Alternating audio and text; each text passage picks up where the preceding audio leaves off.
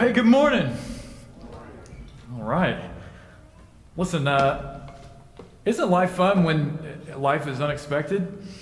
It's been a lot of unexpected things that have happened here in our world this year. And hey, we talked last night as a team. We made this decision last night. Typically, maybe you're even here this morning because you were ready to come and serve on Love Shelbyville Day. And we looked at the forecast, we looked at the weather, and we thought, we just need to do something different. And before the pandemic, that would have just been like all kinds of heartburn. But it was awesome because one of the things that we've learned, and probably you've learned in this season, is that, man, we can be flexible. We can be adaptable. We can be fluid. And so we're excited to be here to worship together this morning. And as Matt has said, man, what an opportunity to be the church, to love Shelbyville, and recognize that, man, we're a part of Shelbyville in this community. And that's forever been the vision. Not to be the church that serves, but to be the church that's joining Jesus on the outside in the mission. And sometimes that happens right here. In fact, for many of you, I've recognized new faces. You're a new face here at Christ Community this morning. So let me say welcome to you. I'm Blake, lead pastor, one of the pastor elders here.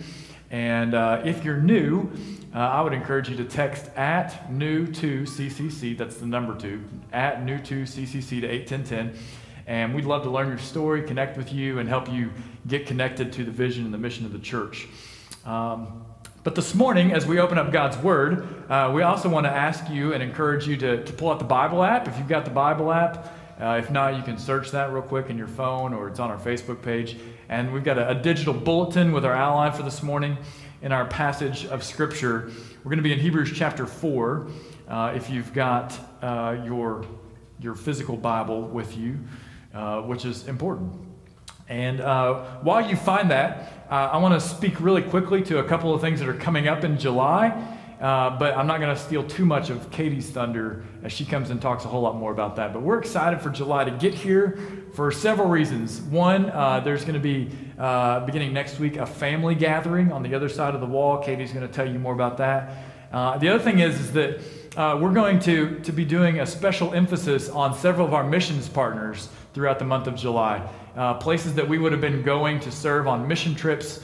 We're gonna bring some of their people in. We're gonna talk to them, interact with them in different ways. And we're gonna have a special offering during the month of July to help support them because they're being affected by the fact that we can't take trips and go and serve and be with them. So we're excited about all that. And then also super excited. This time next month, our Love Shelbyville Day in July, I think it's July 26th, if I'm remembering correctly. It's another Love Shelbyville Day, but Centennial Baptist, Pastor Norris Beckley, their church is going to come and serve alongside of us.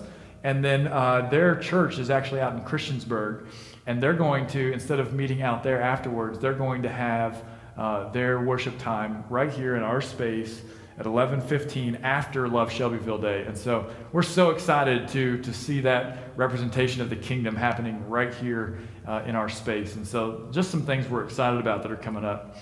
So let's open God's Word, Hebrews 4.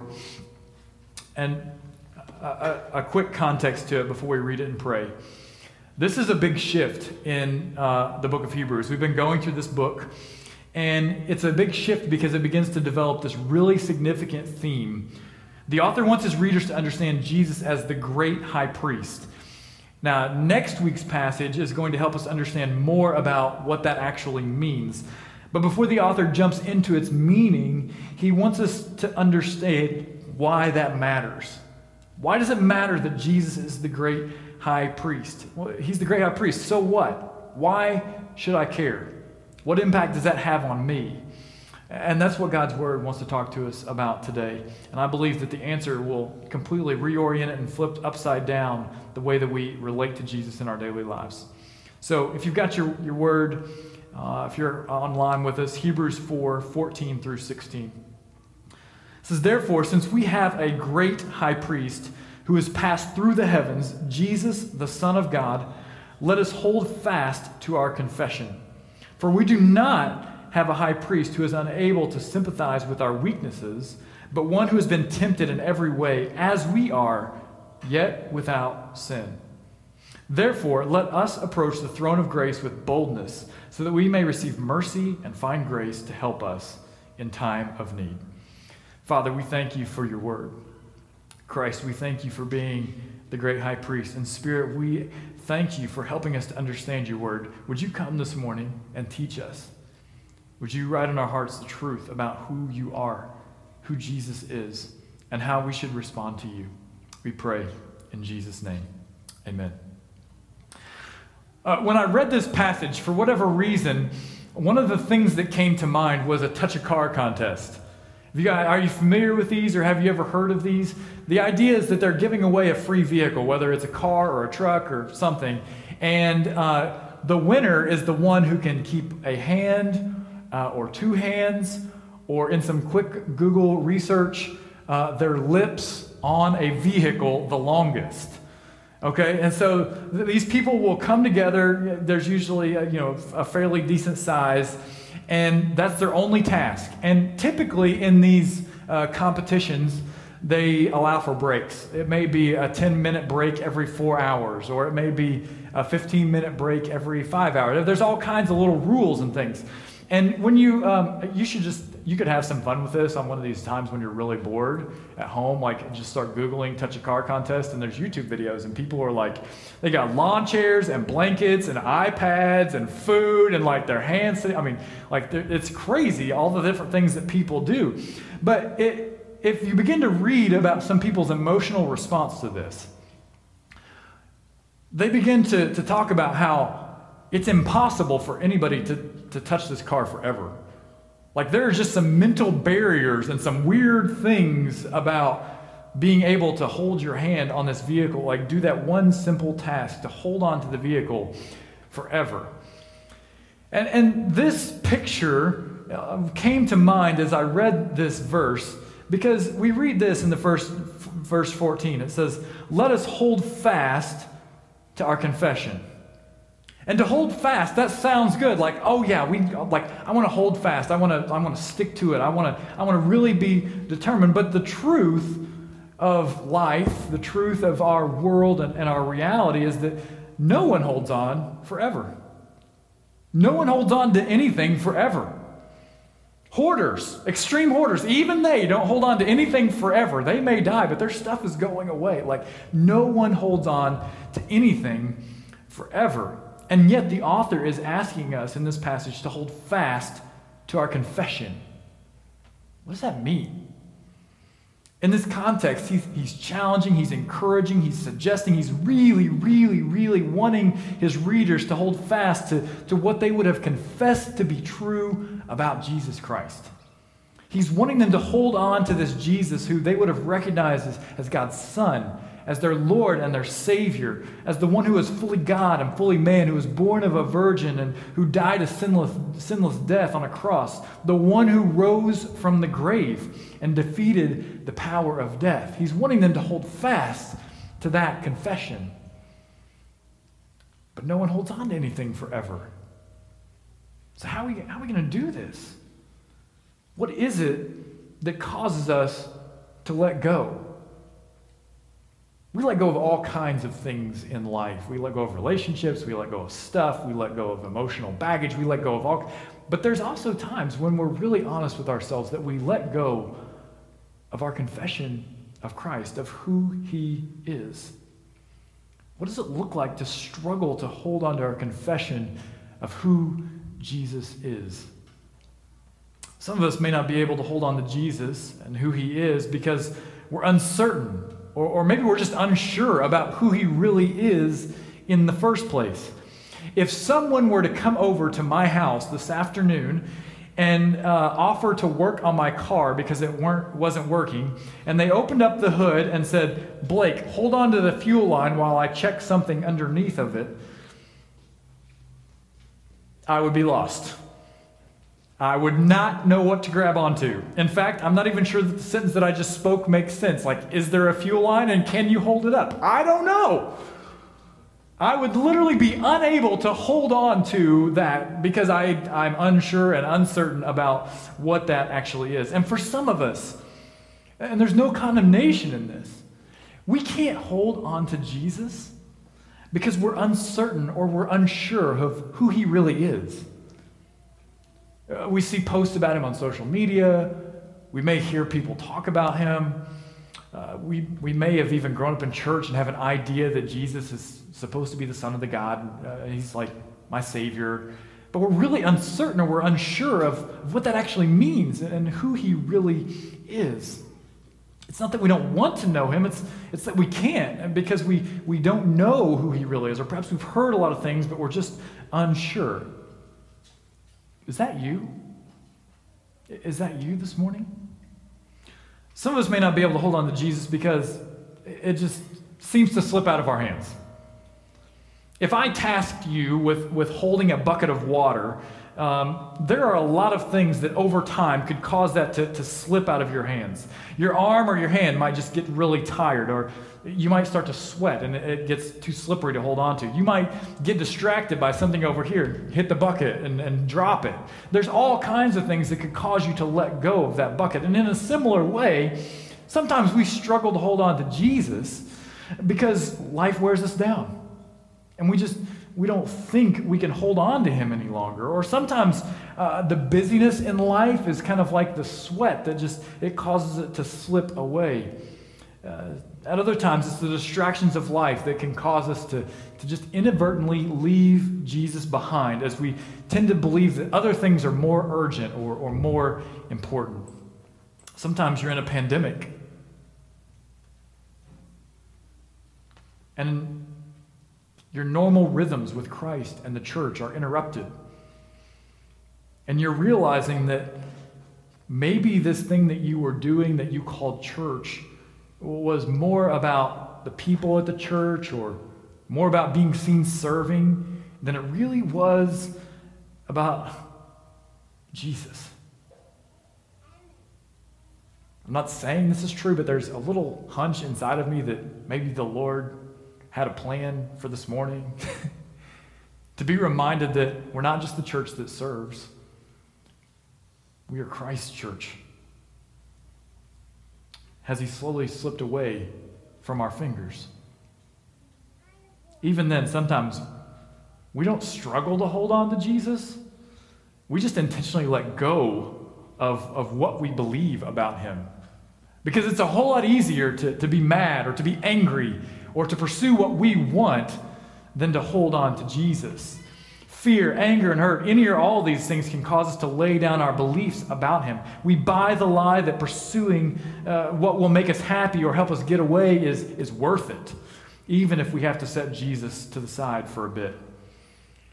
That idea is really the idea that, man, Jesus will still be my Savior, even if I don't let him be the Lord of my life today.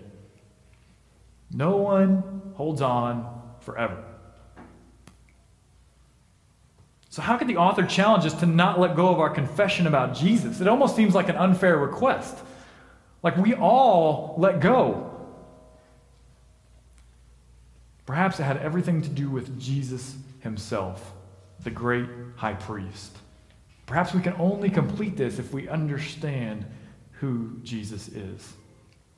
And what the author wants us to understand in this passage is that Jesus will forever hold on to his sinlessness and his saints. He will forever hold on to his sinlessness and his saints. Verse 15 says this, "For we don't have a high priest who is unable to sympathize with our weaknesses, but one who has been tempted in every way, as we are, yet without sin." We say, perhaps we say a lot of times that Jesus was sinless. He was perfect. But we often don't stop to think about the impact or the results of that, or how those things all work together. You see, Jesus' sinlessness actually goes back to his virgin birth. Romans 5:12 helps us to understand this. It says, "Therefore, just as sin entered the world through one man, and death through sin, in this way death spread to all people because all sinned." And so we have this sin problem, right? That sin is rampant. It's spread to all people because of its entrance into the world in the Garden of Eden. And so Jesus' virgin birth is necessary to make him sinless from the beginning. The Holy Spirit coming upon Mary to give him a perfect start. But then 1 John 3:5 continues the story. 1 John 3:5 says this, "You know that he was revealed," speaking of Christ, "so that he might take away sins, and there is no sin in him." This became his purpose in coming in the first place, to live the sinless life so that he might pay for our sins. But then finally, we see how this comes to a head in 1 Peter 2:22 through 24. It reminds us he, Christ, did not commit sin, and no deceit was found in his mouth. Major props for sure for the second part of that, right? Like sinless, great, but no deceit in your mouth. That's amazing. He even controlled his tongue. When he was insulted, he did not insult in return. When he suffered, he did not threaten, but entrusted himself to the one who judges justly. He himself bore our sins in his body on the tree, so that having died to sins, we might live for righteousness. By his wounds, you have been healed. No one can hold on to anything forever, but Jesus will forever hold on to his sinlessness. He had a perfect start. He's endured the most difficult death, and he will continue on in sinlessness forever. But what does that tell us about how he holds on to his saints? He says we don't have a high priest who's unable to sympathize with our weakness, but one who has been tempted in every way as we are. Isaiah 53:3 supports this idea, and it helps us to realize, man, it's really easy, even reading that, to think, yeah, but Jesus, you're not going through exactly what I'm going through. Isaiah 53 says, he was despised and rejected by men, a man of suffering who knew what sickness was. He was like someone people turned away from. He was despised, and we didn't value him. He's seen it all. He's felt it all. He's gone through it all, and yet remains without sin. And it's because of that Jesus can love you in a way that no one else can. When you want that perfect kind of love from your spouse, or you want that perfect kind of love from your parents, or from your children, or from your best friend, and they fail you in different ways, at different times, in different seasons, that failure should remind you that Jesus can love you in ways that no one else can, because he's endured all kinds of temptations, not valued and despised and rejected by men. But it's also important to remember that this is why Jesus can love others in a way that you never can. No matter how much you serve someone, no matter how generous you are, no matter how much you give them or love them, you can never love them like Jesus can. Jesus will forever hold on to his sinlessness and his saints. And it was Jesus' unwillingness to let go of these two things that caused his arms to be stretched out beyond comfort on a tree, ropes to be tied around his arms to hold them in place. And yet, as they were doing that, he didn't let go of his sinlessness, and he didn't let go of the saints of his church. Spikes were driven deep into his wrists, crushing arteries and veins, blood being lost, strength zapped from his hands. Writhing in pain, he refused to let go of his sinlessness and his saints.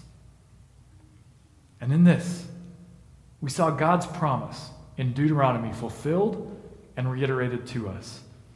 In Deuteronomy 31:6, we read, "Be strong and courageous. Don't be terrified or afraid of them, for the Lord your God is the one who will go with you. He will not leave you or abandon you." That's good news. That Jesus loves you. He will never leave you or abandon you or forsake you. He will hold on to you forever if you will simply trust that he is the Son of God, sinless, and your Savior. You think, okay, well, if he's holding on to his sinlessness, and that makes a way for me, even me, to be a saint, and then he's holding on to his saints, well, then that might just give me the strength to do what Scripture told me to do in the first place, and that's to hold fast to my confession. I might be able to do it, not because of my own strength, but because of the strength of Christ who is holding all of these things together. So how do we hold on to who Jesus is? There's two questions that we have to answer to be able to do that. The first is, who is he? And the second is, how do I hold on? First, who is he? What is it that we confess to be true about Jesus? I'm going to do something that may make some of you uncomfortable, but I'm excited to do it because I'm a little bit nerdy about these kinds of things, and I like people getting uncomfortable. So here at Christ Community, our belief statement that helps us define what we confess to be true about Jesus is called the Baptist Faith and Message. And there's a whole section about who Jesus, the Son of God, is. It's a really good statement. And so I'm going to ask here in just a moment, if we would, you don't have to stand up or anything, but we're just going to read it together. If you don't want to do it, that's okay. But if you're a believer, I would encourage you to. And we're going to talk even more about how to interact with this. All right? So I've given you enough sweat time and lead time to get anxious about this. And this is the statement, and then we're going to talk about where it comes from in Scripture and what we can do with this. All right? If there's words you don't know, it's okay. This is why we're doing this. Here we go. Christ is the eternal Son of God. In his incarnation as Jesus Christ, he was conceived of the Holy Spirit and born of the Virgin Mary. Jesus perfectly revealed and did the will of God, taking upon himself human nature with its demands and necessities and identifying himself completely with mankind, yet without sin. He honored the divine law by his personal obedience, and in his substitutionary death on the cross, he made provision for the redemption of men from sin. There's another slide. He was raised from the dead with a glorified body and appeared to his disciples as the person who was with them before his crucifixion. He ascended into heaven and is now exalted at the right hand of God, where he is the one mediator, fully God, fully man, in whose person is effected the reconciliation between God and man. He will return in power and glory to judge the world and to consummate his redemptive mission. He now dwells in all believers as the living and ever-present Lord. That is our confession of who Christ is. You think, whoa, I just thought he was like the Son of God or a really cool guy or a prophet or a really good person. See, there's so much to this Jesus who can love us in ways that we have never known, who will never leave us or forsake us, who will never let go. So how do I hold on to this? Not this statement, but this person. How do I hold on? I want to encourage you, if you're here with us live or if you're online, to text at ConfessJC to 81010. And you're going to get a worksheet sent to you that has that statement and a couple of other things that I'm going to talk through here in just a minute that hopefully gives you some practical ways to do that. And then I'm going to be done after I tell you why it's important that we do this, okay? So you might take this statement that we just read, and if you're in a community group or you have a group of believers that you're in discipleship or accountability with, this statement that we read is supported by 72 plus passages, and there's a list of them on this worksheet. And so you might take those passages and you might just read through those passages together. You might make a commitment to say, I'm going to take that statement and I'm just going to read through that statement every day. And each day, I'm going to write down one thing that I feel like the Lord is revealing to me about who Jesus is. You might take that and read it once a week. And in doing that, you might say, what's one thing that I don't understand that I want to know more about? And how can I go and learn about this? Here's another option. We see this same type of confession every time we baptize someone. When we baptize somebody, we have them repeat what we call the Great Confession. I believe that Jesus is the Christ, the Son of the living God. I trust him as my Lord and my Savior. You might just commit that to memory. You might commit that to memory and then begin to think about what each word and phrase means together. And then last but not least, how do we begin to hold on to this confession? It's something that's really interesting. This isn't like an academic exercise where we just see how much we can know or learn. But the idea of confessing something, right, it means that it's spoken, it's said out loud. And so oftentimes the greatest way to hold on to Jesus is to just confess to others what you believe about him, to share him with the people in your life, to share him with your neighbor that doesn't know, to share him with the person that you run into at the grocery store every week, to share him with someone that is always commenting on your social media posts. You see, oftentimes the greatest way to hold on to Jesus is to confess what you believe to be true about him out loud with words to a real human being. Okay, I get it. I understand why the author challenged me to hold fast. I understand that I can't do it by myself. I know that I need Jesus, and he's the one who's really holding all things together. He's going to help me do this, and man, I think we're getting somewhere. But just when we begin to think that with the help of Jesus and the church, we might be able to do this, maybe we can hold on. We read verse 16. Therefore, let us approach the throne of grace with boldness, so that we may receive mercy and find grace to help us in time of need. Approach with boldness? Really? Like it wasn't enough to like jab us and say, hold fast when you know we can't? Like you want us to do this boldly? Boldly approaching God's throne of grace? Like I can't even picture that in my mind. How do we walk into God's throne room boldly? Like, what's up, God? It's good to see you today. Like, how do we do that? What kind of bravado are you supposed to enter God's throne room with? This word boldness, it carries some meaning, some picture to it. And it seems to be conveying this idea that boldness comes from having nothing to hide. It's mixed with this line of thinking that to be bold means to be all in, to be all there. And so this picture of boldness that's painted here isn't one of bravado and blind courage. It's a picture of being exactly who you are in front of the only one who can give you real grace and mercy to make it through the day. That's real boldness. To be all there, to be all in front of the only one, the great high priest who can make you right in front of the creator of the universe. One commentator said it this way: receiving grace has to do with being understood, accepted, regarded, favored, and supported by God. Grace is a means of life and strength, a source of support and balance and self-certainty. Each of my kids have grown up in homes where we have stairs.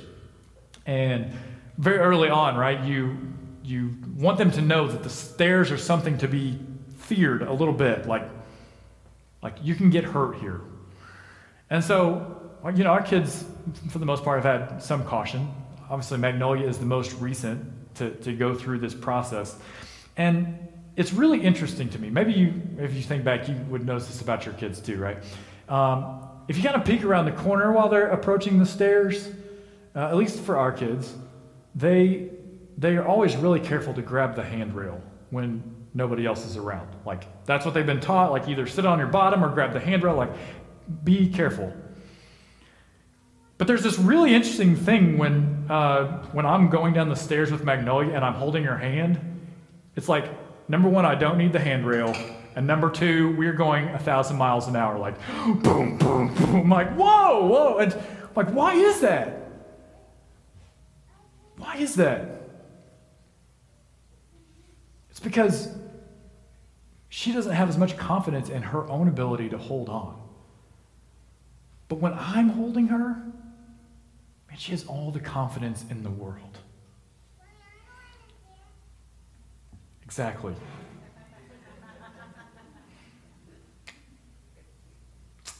See, it's not confidence in our ability to hold on to Jesus, church. It's the confidence of being held onto by the great high priest.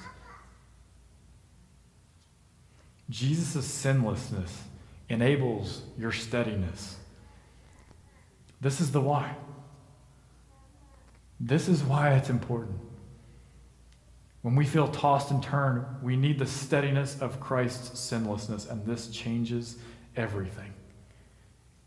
When we know and hold fast to our confession about who Christ is, we no longer approach our days with fear or anger or anxiety or weariness or busyness or uncertainty, because we know that Jesus is holding on to us. He is stabilizing us. He will not let us fall. And instead, we approach our days with this bold confidence that His mercy is new every day and that His grace will support us and balance us and make us certain of ourselves and will show up when we need it. And with that, we approach our days with a full head of steam, able not to just tolerate relationships, but see them as opportunities to love like Jesus would, to love our spouse ferociously, to love our kids tenaciously, and to love our neighbors without resentment or envy. And that happens not by increasing our emotional IQ or understanding ourselves better, but by being overly generous, by being all there, having nothing to hide in front of the throne of grace. We approach these days with Jesus, and that gives us a fear of Him alone. We no longer have a fear of not knowing or a fear of being rejected, but rather we have this confidence that we have received mercy and grace, and that will take the lead.